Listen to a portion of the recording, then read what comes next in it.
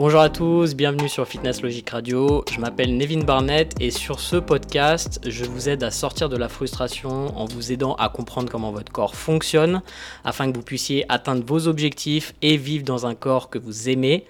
Aujourd'hui, j'ai la chance d'accueillir Barbara Vulnipari. Barbara, bonjour. Salut Nevin. Pour ceux qui ne te connaissent pas encore, est-ce que tu pourrais te présenter, nous dire un peu ce que tu fais dans la vie et peut-être qu'on te dira aussi comment on s'est rencontrés, tout ça. Oui. Donc moi je m'appelle Barbara, j'ai été diplômée de Bayesian il y a bientôt 2 ans. Je fais maintenant partie de l'équipe pour aider les élèves à comprendre la formation. Donc, j'exerce en tant que personal trainer. Je suis aussi en master de nutrition à distance à Londres. J'étais anciennement orthophoniste. Voilà, je le précise quand même.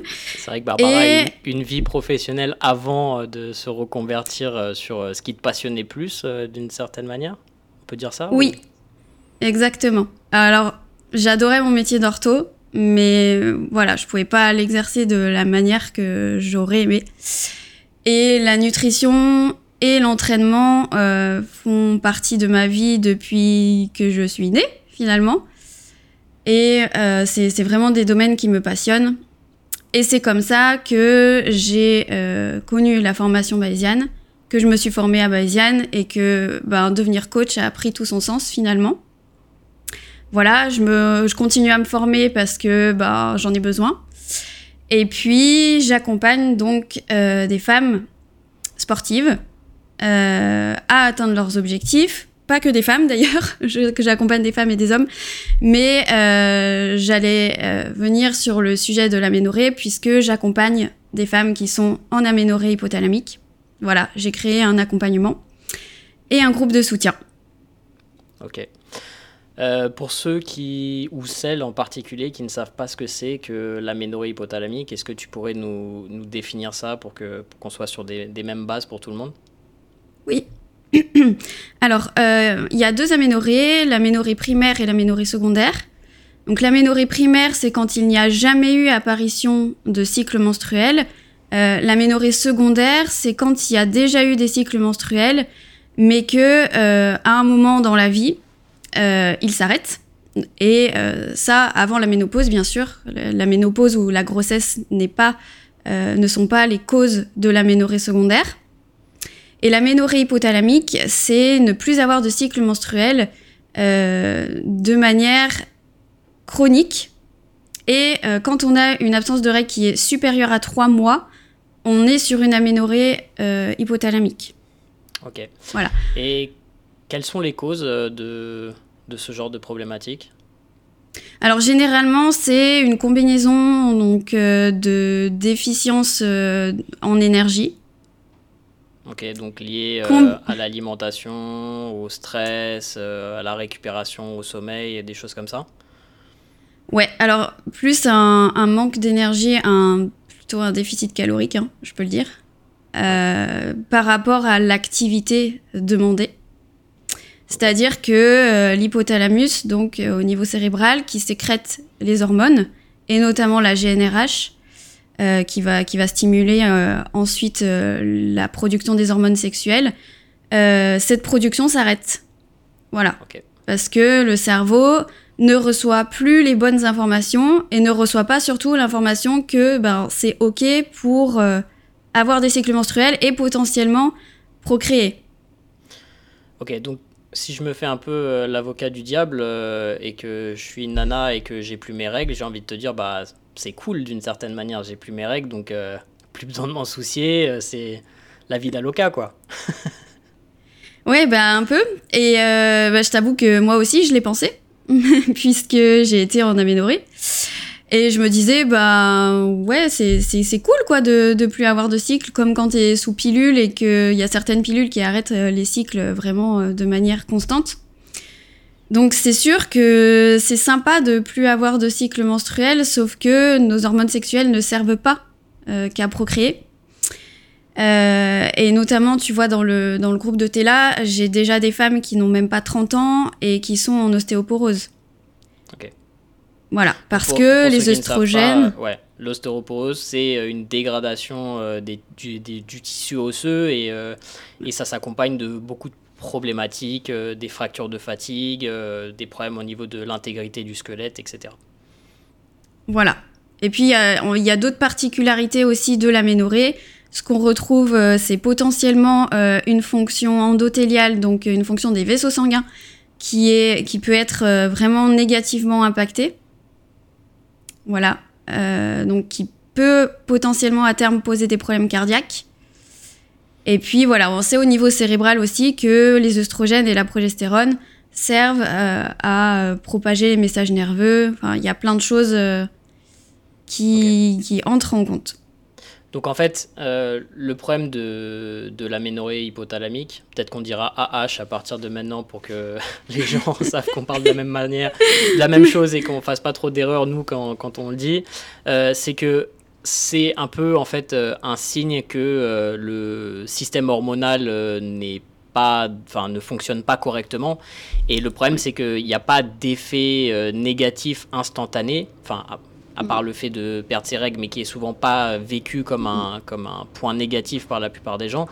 Mais en termes de santé long terme, en termes, comme tu l'as dit, les impacts négatifs, que ça soit sur la santé hormonale, sur le fonctionnement endothélial, sur les problèmes osseux avec l'ostéoporose, c'est des problématiques qui vont en fait arriver sur le plus long terme et qui vont être du coup encore plus difficiles à récupérer parce que ça veut dire que pendant un certain temps, plusieurs mois, plusieurs années, ces personnes étaient dans cette condition et du coup c'est important de s'en occuper finalement le plus vite possible et dès qu'on se rend compte qu'on a son cycle menstruel qui disparaît pendant plus d'une certaine période.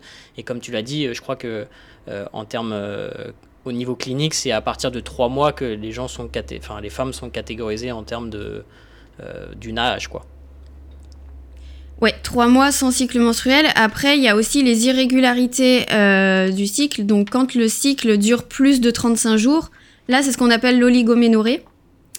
Okay. Et c'est aussi important de consulter quand on est en oligoménorrhée parce que potentiellement, alors soit on va vers une aménorrhée, c'est une aménorrhée qui est en train de se développer, soit il y a d'autres problématiques, comme le SOPK par exemple, le syndrome des ovaires polykystiques. Et c'est aussi une cause de l'aménorrhée. Donc c'est important vraiment de consulter. Ok. Alors, pour revenir un petit peu à notre conversation initiale, c'est vrai que donc Barbara, je l'ai rencontrée la première fois lors d'un meet-up bayésien. Donc j'avais déjà échangé avec elle sur le groupe bayésien, mais on ne s'était jamais rencontrés en vrai. Et donc on s'est rencontrés en vrai, j'ai beaucoup apprécié son approche du fitness en général, de la nutrition et de l'entraînement.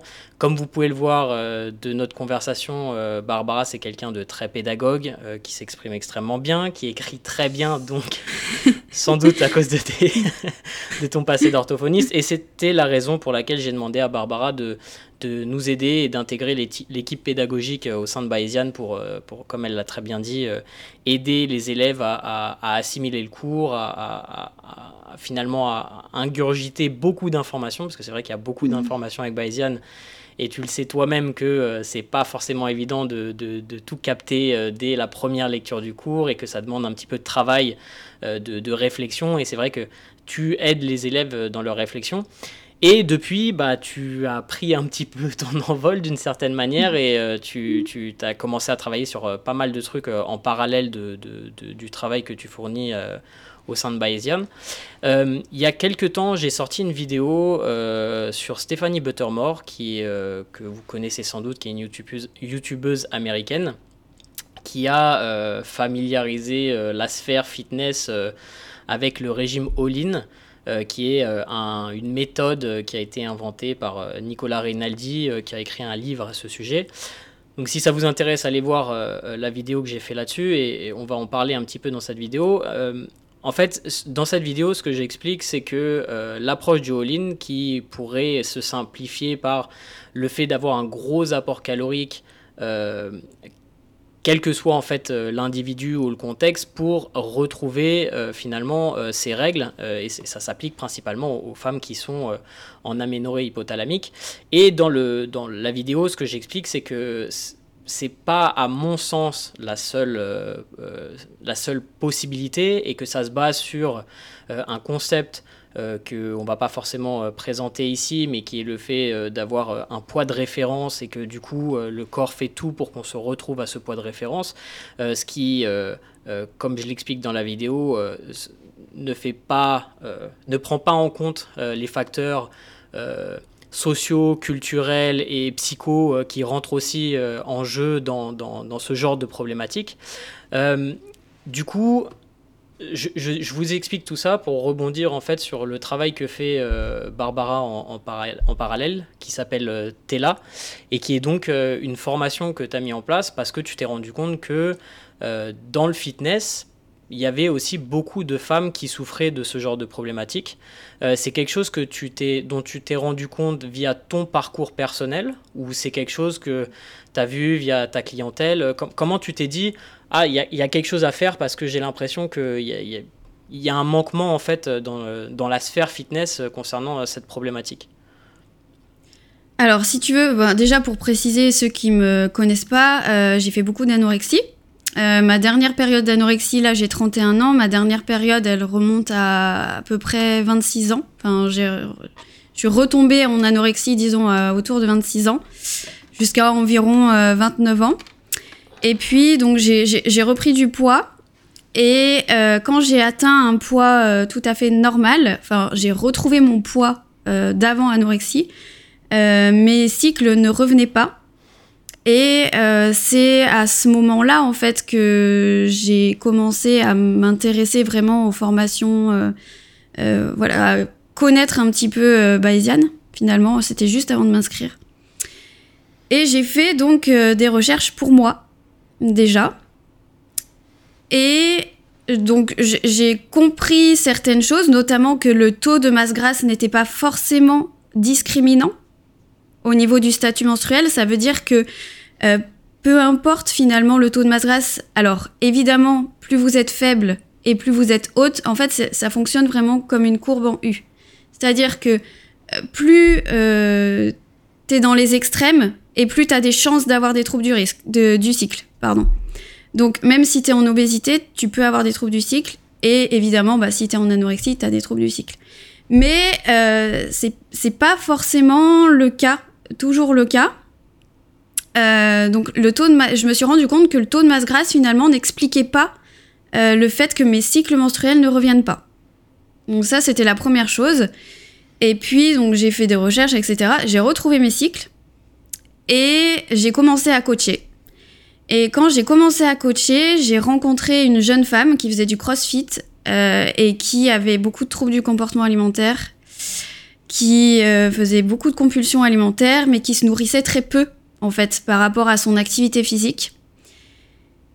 Et c'est là, en fait, en travaillant avec elle, en faisant mes recherches encore plus pour elle, parce que ça différait quand même de ma problématique, que je me suis rendu compte que j'avais beaucoup de questions, en fait, via Instagram et via cette personne-là, qui venait.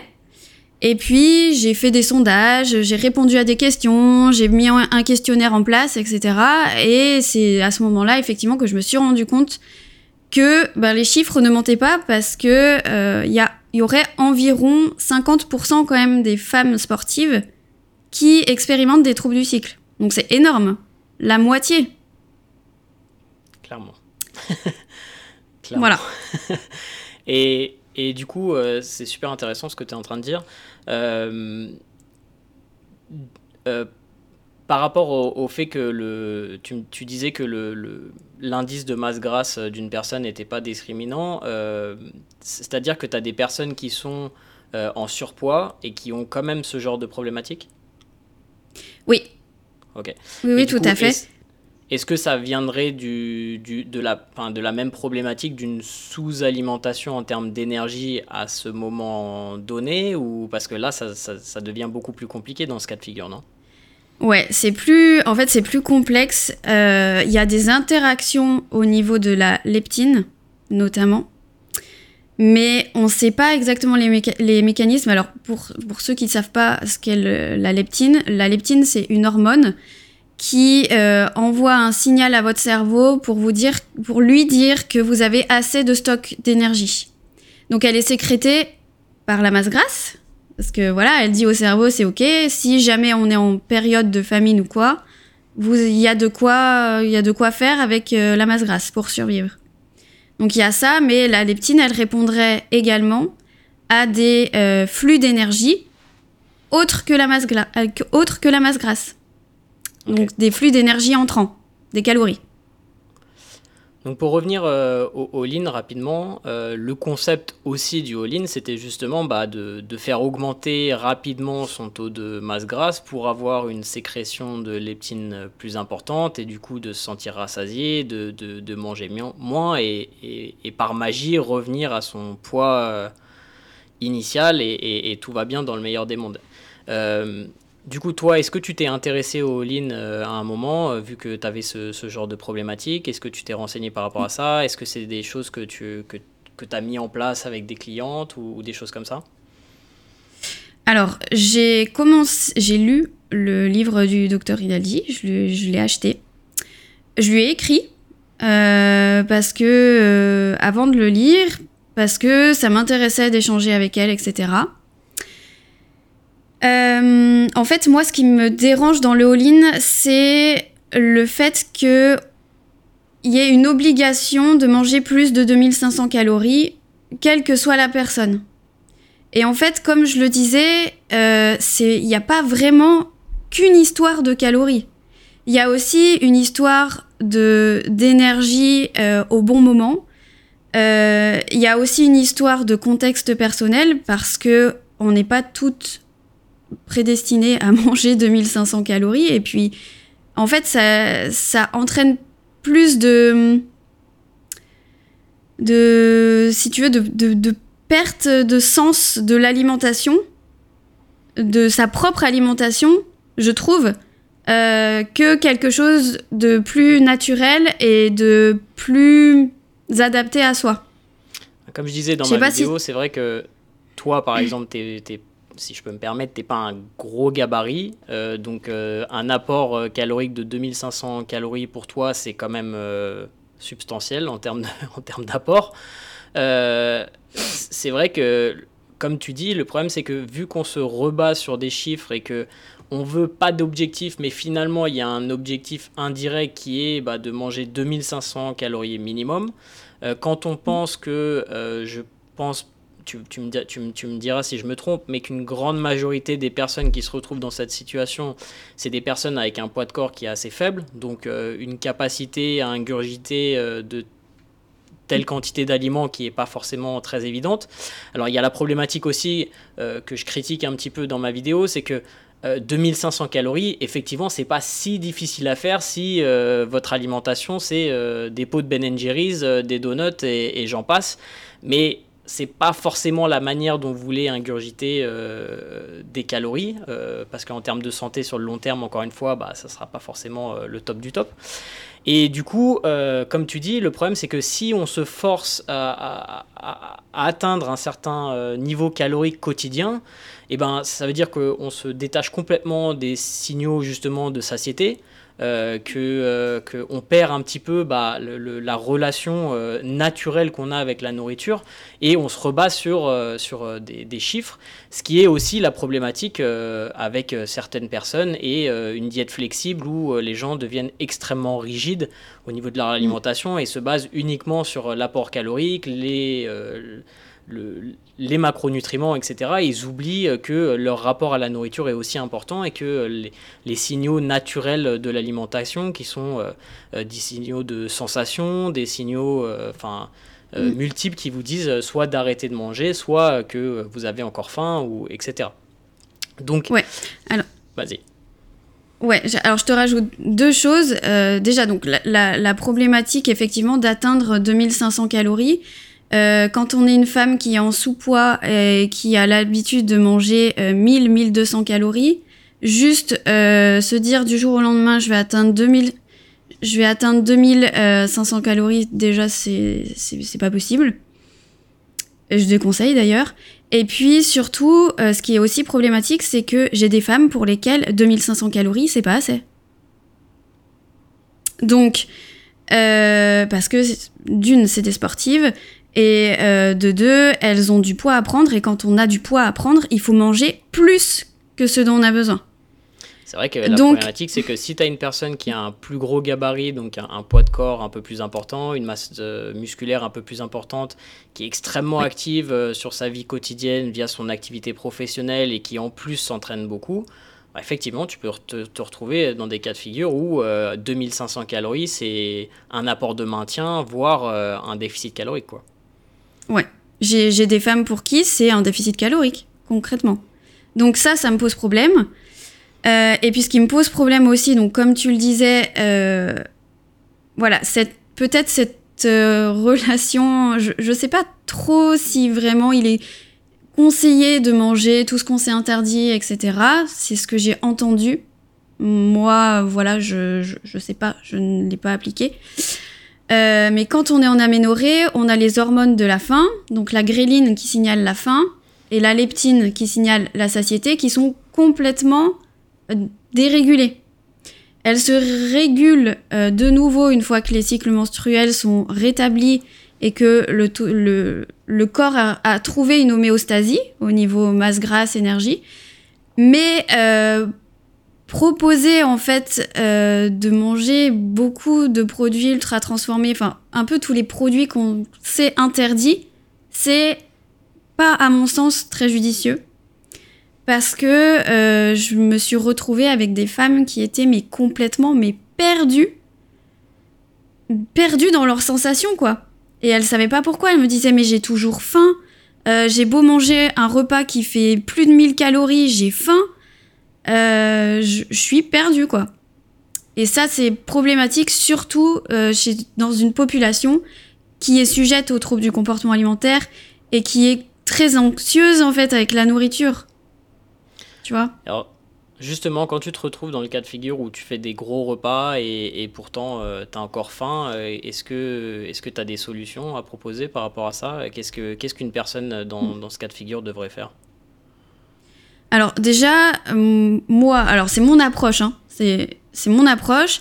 Je propose quand même une alimentation qui se base sur des produits peu transformés, donc cuisinés évidemment, hein, mais peu transformés, avec peu de produits industriels. Donc déjà, t'as pas sans arrêt cette palatabilité, tu vois, des produits ultra-industriels. Donc déjà, ça aide. Au niveau de la satiété, ça aide énormément à retrouver des sensations de faim et de satiété qui sont normales. Par contre, si elles ont encore faim, moi, je leur dis de manger encore, mais de prendre quelque chose qui les rassasie, qui leur fait plaisir, pourquoi pas, tu vois. Mais si elles ont faim... Je pense que c'est un point très important que tu mets en avant et c'est quelque chose dont les gens sont pas assez conscients, malheureusement. Alors déjà, premier point très important, cuisiner, c'est essentiel. Si vous n'avez pas encore compris ça, si vous voulez commencer à maîtriser votre alimentation, perdre du poids, etc., il faut que vous cuisiniez parce que manger à l'extérieur, malheureusement, ça sera pas l'idéal pour plusieurs raisons. La première, c'est que quand vous mangez à l'extérieur, les restaurateurs veulent que vous appréciez votre repas. Donc, ils feront tout pour que ça soit, comme tu disais, avec un niveau de palatabilité, bref. Palatabilité. C'est dur. Le plus haut possible parce qu'ils veulent que vous reveniez, que vous en consommiez plus, etc. Et de la même manière, tous les industriels qui fabriquent des produits transformés ont cette même problématique. Ils veulent que vous appréciez leur plat. Ce qui fait que vous retrouvez forcément très facilement en suralimentation si votre alimentation est composée seulement de ce genre de produits parce que c'est juste c'est naturel en fait. C'est-à-dire que c'est très primitif cette approche. C'est qu'il va y avoir des associations de saveurs, il va y avoir des produits qui sont riches en lipides, riches en glucides, avec un très bon goût, beaucoup de saveurs, beaucoup de sodium qui font que vous avez envie d'en manger plus. Et le problème, c'est qu'avec ces produits transformés, vous vous retrouvez encore une fois en surplus calorique. Donc la première étape de cuisiner, la première étape d'avoir une alimentation qui est basée sur des aliments entiers, le moins transformés possible, et qui sont préparés par vos soins, vont déjà vous aider énormément à limiter en fait le nombre de calories que vous consommez pour arriver à un niveau de rassasiement à peu près équivalent. Voilà. Je te laisse continuer, Barbara. Et après, évidemment, on travaille beaucoup sur les interdits, justement, parce que faut pas non plus qu'elles restent dans l'orthorexie, parce que la plupart sont orthorexiques. Donc, il y a des peurs à... L'orthorexie, c'est le fait de pas pouvoir sortir de son cadre alimentaire, tu vois.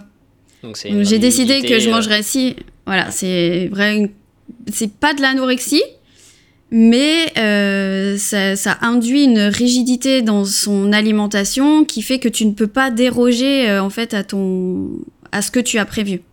Voilà. Donc ça, c'est important qu'elle sache s'adapter, et évidemment que les plaisirs sociaux et les plaisirs tout court font partie de la vie, bien sûr. Mais ça doit pas être... l'alimentation, en tout cas, ultra transformée, et pas, à mon sens... Déjà, c'est pas ce qui fait revenir les cycles menstruels, déjà, à la base. Et puis, c'est une alimentation qui n'est pas santé sur le long terme. Et essayer de fixer, en fait, l'absence de cycle menstruel par l'induction, finalement, d'un autre problème... Tu vois, pour moi, c'est contradictoire. Voilà. Ok. Et du coup, j'imagine que ton approche est donc pas la même qu'une approche all-in, et que tu individualises en fonction de la personne. Parce que comme tu l'as dit, il y a plusieurs cas de figure. Est-ce que c'est quelque chose qui est très compliqué, c'est vraiment compliqué de s'en sortir? Est-ce que ça veut forcément dire qu'il faut reprendre beaucoup de poids pour retrouver son cycle menstruel? Est-ce que prendre la pilule, ça serait pas plus facile pour retrouver un cycle menstruel régulier? Alors, première chose, donc, pour la pilule. Souvent, les médecins disent prenez la pilule, ça limitera votre perte osseuse. Donc ça, non, je le montre en fait dans Théla. Les études, elles montrent que c'est complètement dépassé comme idée. Alors je sais pas si c'est en France, mais j'en avais parlé avec ma gynéco, elle m'avait dit non mais c'est en France qu'on a un peu encore cette idée-là, que les œstrogènes sous pilule protègent la densité osseuse, mais en fait c'est pas le cas. Donc il y a des nouveaux patchs maintenant qui existent et qui ont de bien meilleurs résultats, mais en fait c'est retrouver ces cycles menstruels qui fait que les marqueurs osseux retournent à la normale. C'est long, mais voilà. Donc pour la densité osseuse, il vaut mieux retrouver ces cycles menstruels. Cependant, de manière naturelle. De manière naturelle, évidemment. Et là, il y a des recherches quand même qui se font sur les œstrogènes, par contre sur la santé cardiaque. Donc c'est hyper important d'être suivi par un endocrinologue qui est compétent à ce sujet, ou un gynécologue qui est compétent à ce sujet, parce que être en aménorrhée trop longtemps, vraiment, c'est dangereux. Donc là, Théla, moi, je l'ai lancé fin mai. J'ai déjà des super résultats, franchement, des résultats très positifs. Après, pour celles qui ont entamé une prise progressive de poids, évidemment que leur cycle menstruel vont mettre un peu de temps à revenir, et c'est normal. Okay. Voilà. Mais par contre, au bout de 1 an d'essai de Théla, je pense que c'est bien de s'appuyer sur des professionnels qui sont vraiment compétents dans ce sujet. Malheureusement, il y en a peu. Voilà, mais je préfère le dire. Parce que, je le redis, être en aménorrhée plusieurs mois, plusieurs années, c'est dangereux. Et du coup, est-ce que c'est forcément nécessaire de reprendre beaucoup de gras pour retrouver ces règles? Non, pas du tout. Pas du tout. En fait, votre corps, une fois qu'il a trouvé une homéostasie, donc que vous avez un niveau de masse grasse quand même qui lui permet d'être bien et surtout de subvenir à l'activité que vous lui demandez. Donc il n'y a pas besoin de reprendre 20 kilos. Hein. Moi j'ai des filles qui sont restées même à un IMC qui était même pas à 20, tu vois. Alors que l'IMC est quand même prédicteur du retour de cycle. Un IMC normal, hein. Je parle pas d'un IMC haut. Donc non, il n'y a pas besoin de prendre 20 kilos. Après ça dépend bien sûr, si tu es anorexique à la base, oui, tu as peut-être besoin de prendre 20 kilos. Mais voilà. Évidemment, c'est par rapport pour à une celles moyenne. Qui se rapprochent, voilà, évidemment. Mais pour celles qui se rapprochent d'un poids de forme, il n'y a pas besoin de prendre beaucoup de poids et beaucoup de gras. Mais voilà, il faut trouver le bon dosage entre l'activité physique qu'on demande à son corps et un petit peu de masse grasse quand même. Ok. Et du coup, est-ce que tu penses que c'est des problématiques qu'on trouve beaucoup chez les personnes anorexiques et chez les sportifs ? Est-ce qu'il y a... c'est du fait qu'il y ait une restriction calorique dans les deux secteurs, en fait, ou d'après toi, comment on pourrait l'expliquer ? Ouais, je pense que de toute façon, quand on est sportif et qu'on aime vraiment l'activité physique, il y a un attrait déjà pour tout ce qui touche au corps, à l'alimentation, à la performance. Et notamment dans les milieux du bodybuilding, du fitness, de la gymnastique, de la danse, tous les sports qui ont un rapport assez conflictuel finalement au corps et qui... conflictuel. Plutôt qui s'attachent beaucoup à l'image, si tu veux. Ouais. Ça va être des sports qui vont prédisposer effectivement aux troubles du comportement alimentaire. Les problématiques esthétiques, en fait. Voilà, exactement. Après, l'anorexie, c'est quand même autre chose. Tu vois, hier, j'avais en consultation une jeune femme donc, qui a perdu ses cycles, mais elle qui avait un poids haut. Donc, tu vois, on peut être en aménorrhée hypothalamique et avoir un poids haut. Donc, l'alimentation ne lui correspondait pas. Hein. Et je ne sais plus ce que je voulais dire, du coup. Ta consultation avec elle. Ouais, ma consultation avec elle. Et oui, et donc je disais, je vois une différence entre les femmes qui sont dans les régimes et le fait de perdre du poids, etc. et les femmes qui sont touchées vraiment par les troubles du comportement alimentaire. Quand on est touché par les troubles du comportement alimentaire, c'est beaucoup plus résistant, je trouve, en termes psychologiques. Tu vois ? Une femme qui a perdu ses cycles parce qu'elle était au régime et parce qu'elle a fait un peu n'importe quoi en termes d'activité physique ou non d'ailleurs, eh bien tu vas lui donner les connaissances pour qu'elle puisse retrouver une homéostasie, retrouver ses cycles, etc. Elle va appliquer ce que tu vas lui dire, surtout quand tu vas lui expliquer que c'est dangereux pour sa santé, etc. Concrètement, elle va faire ce que tu lui proposes. Et les femmes qui ont vraiment des troubles du comportement alimentaire, qui ont été en anorexie, etc., je trouve que c'est beaucoup plus compliqué d'un point de vue psychologique. Plus vous êtes en sous-poids longtemps, plus vous vous habituez à une image corporelle qui n'est pas normale, qui est amaigrie, etc., plus c'est difficile, en fait, de revenir de cet état-là. Puis toute la problématique des troubles du comportement alimentaire, c'est que c'est souvent lié...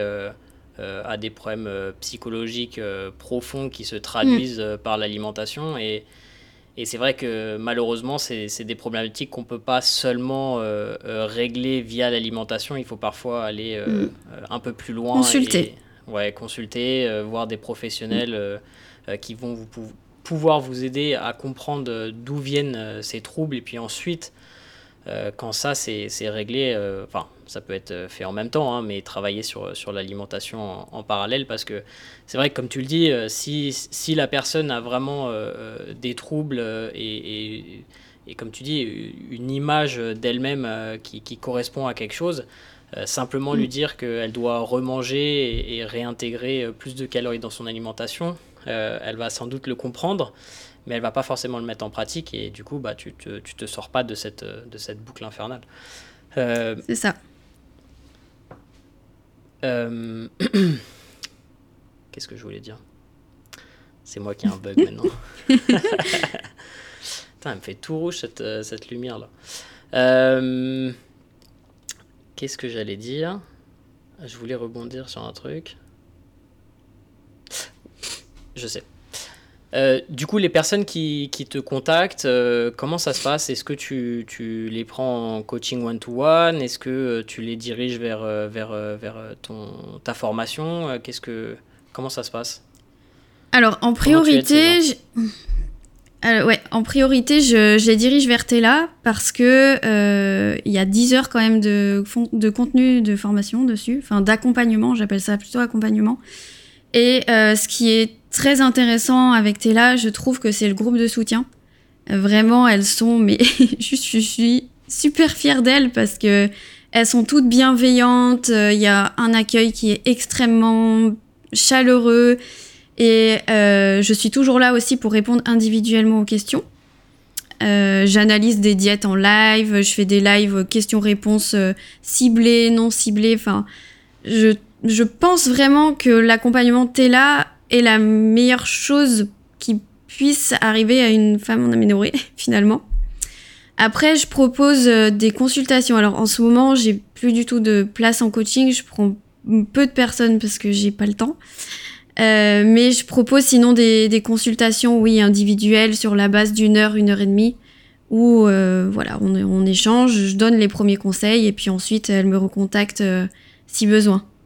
Je pense que la communauté, c'est quelque chose qui est un peu sous-estimé sur le monde du online, parce qu'on se dit, c'est en ligne, donc c'est solo d'une certaine manière, mais nous, on s'en est aperçu avec Bayesian que d'échanger avec ses pairs, d'échanger avec des gens qui ont les mêmes problématiques, c'est extrêmement valorisant, ça permet d'avancer beaucoup plus vite, d'avoir des réponses à ces questions beaucoup plus vite, parce qu'on se rend compte que les gens rencontrent les mêmes problématiques que soi, et que du coup, ils ont potentiellement les solutions à nous donner. Donc ça, c'est vraiment génial que tu aies mis en place une communauté de personnes qui ont la même problématique, parce que ça permet d'aider les nouvelles personnes entrantes. Les personnes qui ont réglé ce problème restent dans ton groupe et continuent à aider ? Oui, bien sûr. C'est ça qui est chouette d'ailleurs, c'est que j'ai des nouvelles de celles qui ont retrouvé leur cycle. Tu vois, j'ai eu de très très bonnes nouvelles. Voilà. Ouais, c'est hyper touchant. Enfin, j'ai été très très émue d'apprendre ce genre de nouvelles. Et puis, j'ai, tu vois, des filles qui m'écrivent et qui me disent, tu vois, cet été, par exemple, je suis partie en montagne, etc. J'ai fait des randos. Mes cycles se sont réarrêtés, mais j'ai compris en fait pourquoi. Et du coup, quand je suis revenue, j'ai remis les choses en place et tout est revenu. Enfin, et c'est ça qui est génial, c'est que j'ai vraiment la sensation de leur avoir transmis les outils pour qu'elles puissent être tranquilles par la suite. Même si c'est pas toujours simple. Quand il y a eu un retour de cycle, après ça peut être irrégulier pendant une petite période. Mais en tout cas, elles ont tous les outils nécessaires pour faire en sorte que leur cycle revienne. Et puis il y a un module là, donc que j'ai sorti, le module 5, sur l'alimentation en aménorrhée, mais aussi post-aménorrhée. Parce que effectivement, en aménorrhée, il y a quand même des petites modifications. Si tu veux, on peut pas avoir une alimentation normale quand on est en aménorrhée, entre guillemets normale, parce qu'il y a quand même des choses auxquelles faire attention, tu vois. Par exemple, une femme en aménorrhée, si elle me dit je fais pas de collation, je vais dire tu fais une collation, tu vois. Parce que on évite les jeûnes trop longs. Quand t'es pas en aménorrhée, peu importe si tu fais une collation ou pas. Est-ce que tu penses qu'il y a que tout le monde est dans la même situation face à ce genre de problématique, ou que ça varie vraiment d'une personne à l'autre ? À quel sujet exactement ? Dans le sens où, par exemple, moi je travaille avec des compétitrices et elles descendent à des niveaux de masse grasse extrêmement faibles pour leur compétition. Et certaines ont des arrêts de règles pendant une petite période et d'autres pas du tout. Et elles ne sont pas sous pilule, hein, donc à même niveau, hein, pas des fausses règles entre guillemets. Est-ce que du coup, c'est juste que certaines gèrent mieux leur alimentation ou est-ce que c'est qu'elles n'ont pas la même génétique et que du coup, ça les impacte différemment? Alors ça dépend en fait. Effectivement, il y a une fragilité génétique. Il a été retrouvé des modifications de gènes.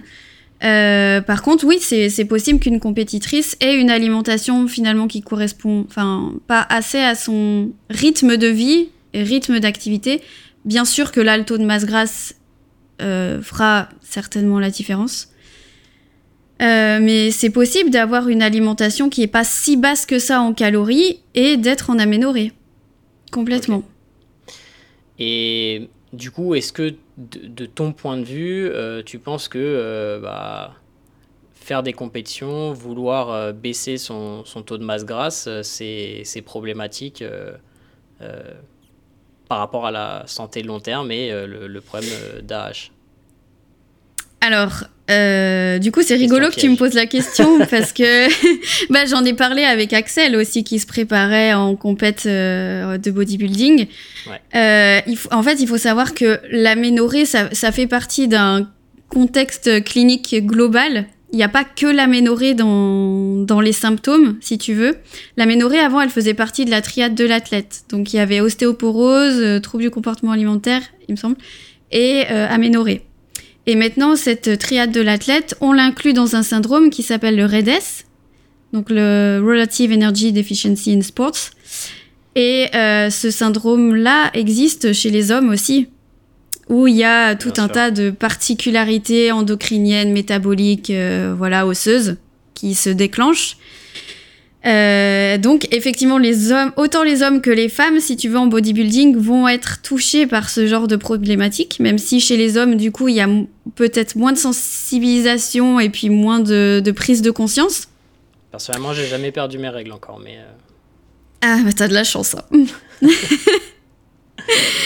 Et du coup, est-ce que je trouve ça problématique ? Oui, de le faire chroniquement, en fait. De le faire chroniquement à long terme, ça peut être très problématique, ça c'est sûr. Mais quand on aime la performance, je peux comprendre aussi, tu vois, qu'on ait envie de faire des compétitions et d'en faire plusieurs. Après, voilà, il faut savoir, je pense, minimiser l'impact sur sa santé. Et puis, une fois que la compétition s'arrête, eh bien, mettre tout en place pour que les cycles reviennent de manière rapide. Alors, c'est intéressant ce que tu disais par rapport aux problématiques masculines. Donc, s'il y a des hommes qui nous écoutent encore après cette demi-heure dédiée aux femmes en particulier. Mais c'est vrai que donc, moi, j'ai aussi pas mal d'expérience avec des athlètes masculins. J'ai mon expérience personnelle anecdotique. Et c'est vrai que quand on est un athlète naturel, c'est-à-dire qu'on n'a pas recours à des hormones exogènes, la chimie ou les fruits ou peu importe la manière dont vous voulez les cataloguer, c'est vrai que vous allez avoir une baisse de votre testostérone naturel parce que vous allez avoir des niveaux de masse grasse qui sont extrêmement bas. Je pense que je ferai une vidéo là-dessus parce que j'ai fait des prises de sang pendant ma dernière sèche pour montrer tout ça et je vous montrerai que c'est assez catastrophique quand on est naturel et que du coup ça se traduit par des problématiques diverses en fonction des gens. Moi j'ai de la chance de le supporter assez bien, mais avec des choses qui s'accompagnent forcément d'avoir un niveau de masse grasse extrêmement faible, comme une baisse de libido, une baisse de motivation, une irritabilité assez haute, je deviens assez exécrable, surtout avec les gens qui m'entourent.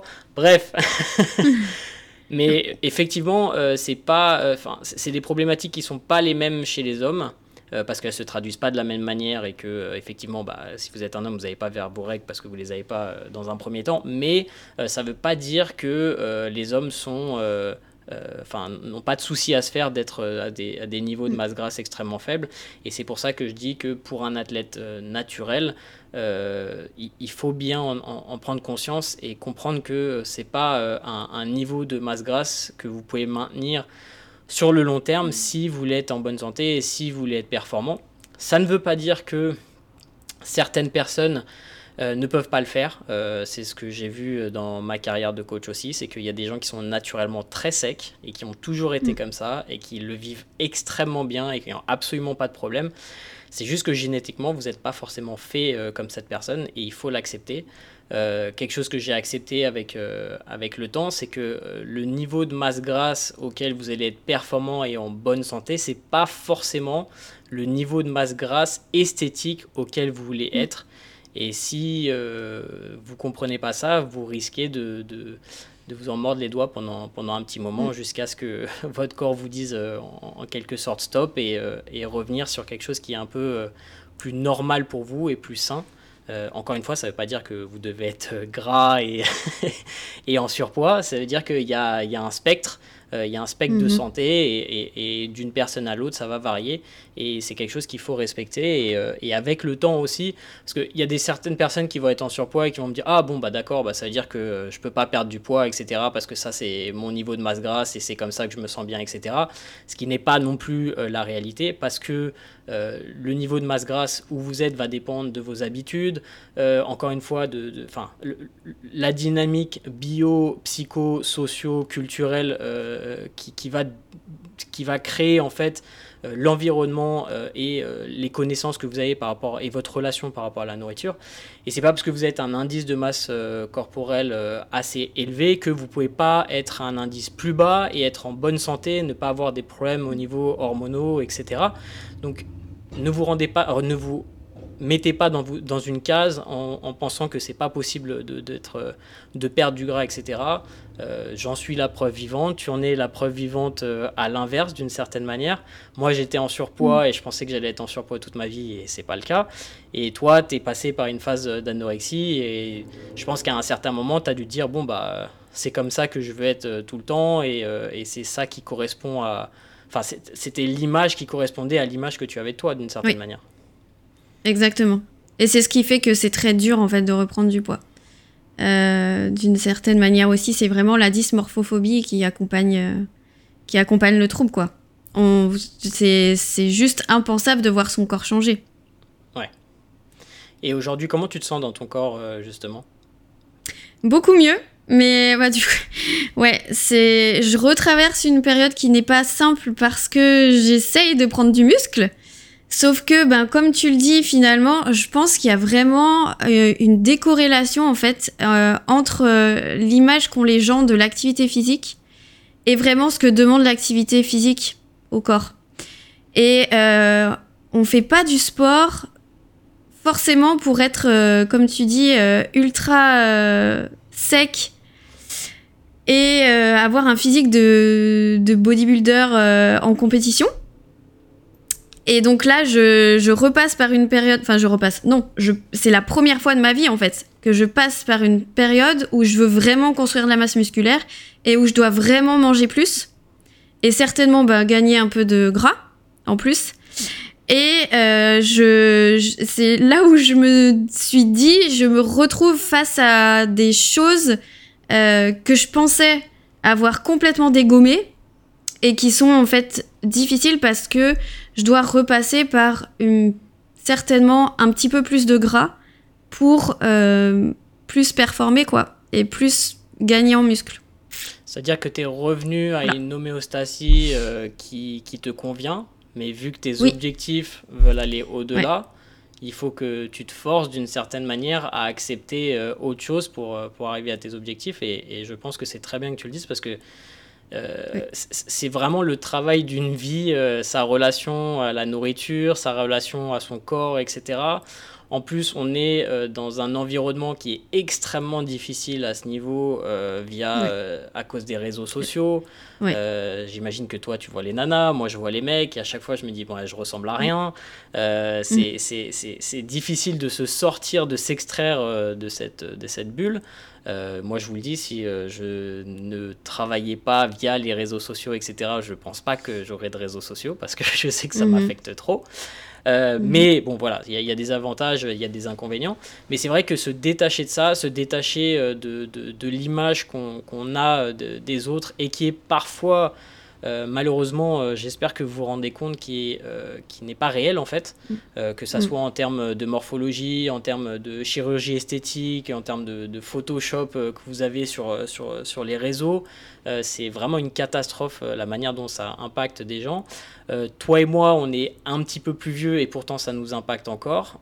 J'imagine même pas l'impact sur des gens qui ont 12, 13, 14 ans et qui sont déjà face à ces problématiques et face à des corps qui sont absolument inatteignables de manière naturelle et qui pourtant, il faut comprendre. Souvent, j'entends des gens dire oui, mais il faut pas se comparer, il faut pas se comparer. Il faut comprendre que notre cerveau fonctionne comme ça en fait. C'est-à-dire que même si vous voulez pas vous comparer, il va y avoir une comparaison et il faut en prendre conscience de se dire c'est normal que je me compare, mais en fait il faut comprendre que c'est pas parce qu'on se compare qu'il faut estimer qu'on est moins bien ou estimer que une personne est mieux et que encore une fois il faut se comparer à quelque chose qui est comparable et les réseaux sociaux ce n'est pas la réalité. C'est pour ça que le problème de comparaison est complètement disproportionné et qu'on se retrouve dans ces problématiques là.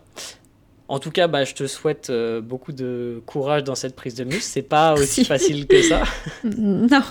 Mais tu as déjà pris pas mal de masse musculaire depuis qu'on se connaît. Donc ouais. Ça, c'est bien. Ouais, carrément. Là, je suis à plus 14 kilos.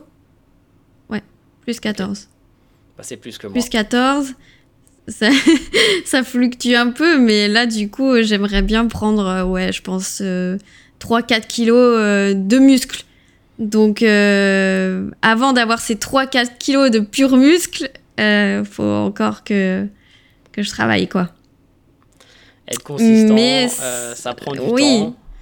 Donc, ça me pousse dans mes retranchements aussi. Et ouais, c'est vraiment... c'est la première fois aussi de ma vie, tu vois, que je suis dans une optique vraiment de performance.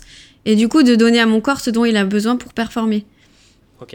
Et ça, c'est intéressant. En termes de satiété, c'est problématique dans le sens inverse. T'as du mal à consommer suffisamment ou pas du tout ?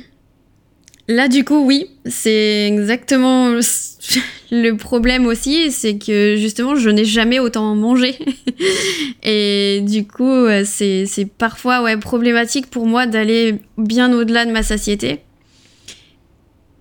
Et c'est ce qui fait aussi que le sport, pas forcément tu vois, recommandé, mais qui, dans certains cas de figure, c'est quand tu n'arrives pas à prendre du poids et que ton objectif c'est prendre du poids, parfois il faut aller un petit peu au-delà et se forcer un petit peu d'une certaine manière pour consommer suffisamment. Ouais, exactement. Il y a ce rapport-là aussi à l'activité physique qui fait qu'il faut quand même, je pense, avoir une très bonne conscience de son alimentation pour se dire ok, là, il faut que je mange plus. Ou alors, j'ai pas besoin de manger plus. Mais quand il y a besoin de manger plus, il faut manger plus. Et ça serait marrant d'avoir une discussion avec Barbara de tes 24 ans en te disant tu verras qu'il y a un moment, tu auras du mal à consommer suffisamment de calories et tu auras plus faim et pourtant tu auras un corps qui te plaît. Ouais, c'est clair. Et comme quoi, c'est possible, parce que bon... Ouais. Parce que je sais qu'il y a beaucoup de personnes qui se trouvent dans une situation où... elles ont l'impression de rien manger, de ne pas perdre du poids, d'être extrêmement frustrées par rapport à leur alimentation, etc. Et savoir que c'est possible de s'en sortir, je pense que ça fait du bien à entendre parce que c'est vraiment possible. Donc soyez patients et prenez votre mal en patience d'une certaine manière. Exactement. Et apprenez déjà à vous aimer parce que tu fais les choses pour toi et t'apprends aussi à t'alimenter parce que t'as envie de te plaire plus et d'être mieux dans ta peau et d'être en meilleure santé. Donc déjà, apprenez déjà à vous aimer. Et puis, apprenez aux côtés de quelqu'un qui vous apporte ces outils-là et qui vous les donne et qui vous les donne à vie. Et ça, vraiment, je pense que c'est le meilleur cadeau qu'on puisse se faire. Enfin, moi, je le redis maintenant, tu vois, mais quand j'ai commencé Bayesian, mais ça m'a ouvert les yeux sur tellement de choses. Rien que le chapitre sur l'énergie, je me suis dit, mais what? Tu vois, ça a complètement pété des croyances que j'avais, et c'est à partir de ce moment-là que j'ai compris des tonnes de choses et qui m'ont libérée sur plein de choses dans mon alimentation, quoi.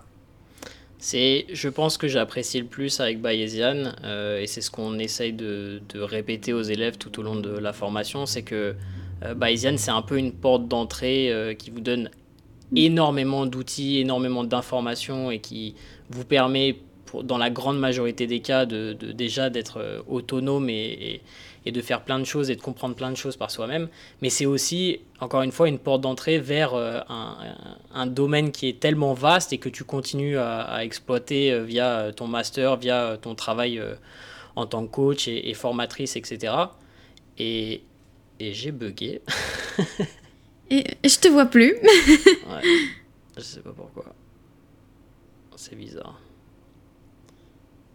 Hop, c'est moins beau. Et je disais que... Désolé, je me suis fait couper la caméra.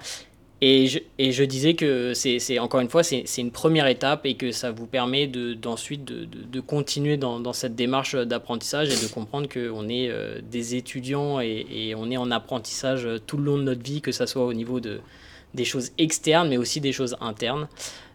Donc voilà, merci beaucoup de le rappeler, Barbara. Barbara, je vais mettre tous tes liens vers ta page Instagram, t'es là ici et dans la description.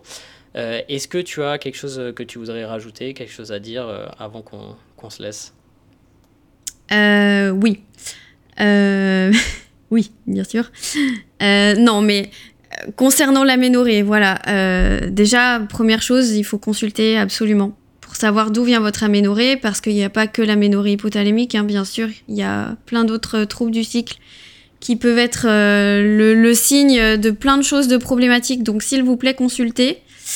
Et puis ne laissez pas traîner cette aménorrhée. Si vous êtes intéressé par Théla ou même par me contacter pour des informations, pour que je vous explique un petit peu comment ça fonctionne, etc., n'hésitez pas.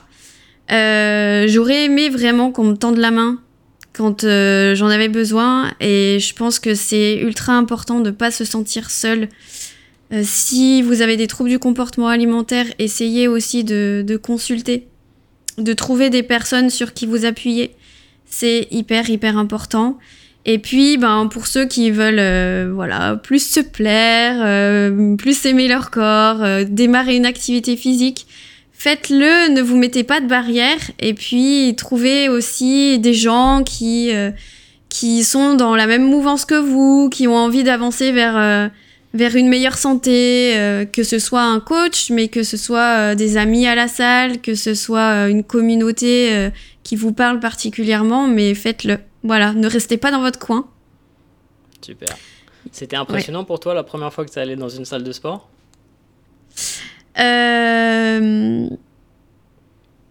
Alors, salle de sport en tant que telle, non, parce que moi je faisais du cardio avant, salle de sport, bien sûr. Je faisais du RPM, que j'adorais d'ailleurs. Moi aussi, ceci dit. J'adore toujours le RPM, mais bon. Quand j'ai voulu commencer la muscu, c'était un peu impressionnant, ouais. Et puis, finalement, on s'y fait. Et aujourd'hui, il y a des gens qui me regardent faire des tractions. Et maintenant, je te vois arriver en petit conquérant, là, je suis sûr. C'est ça. Poussez-vous de là, c'est mon rack squat. Je déteste quand le rack à squat, il est pris et que j'arrive. Ça, c'est un truc, ça me met de mauvaise humeur. Non, je rigole. C'est la phobie de tout le monde, je pense. C'est clair. Ok, super. Merci beaucoup, Barbara, pour cet échange et pour toutes ces informations. N'hésitez pas à aller suivre Barbara sur ses réseaux sociaux, et elle fait toujours plein de Q&A, de trucs super intéressants. Ses posts sont géniaux avec des infographies de ouf. Donc merci encore, et on se retrouve sans doute bientôt pour un autre podcast. Ouais, et écoute, avec grand plaisir. Merci à toi.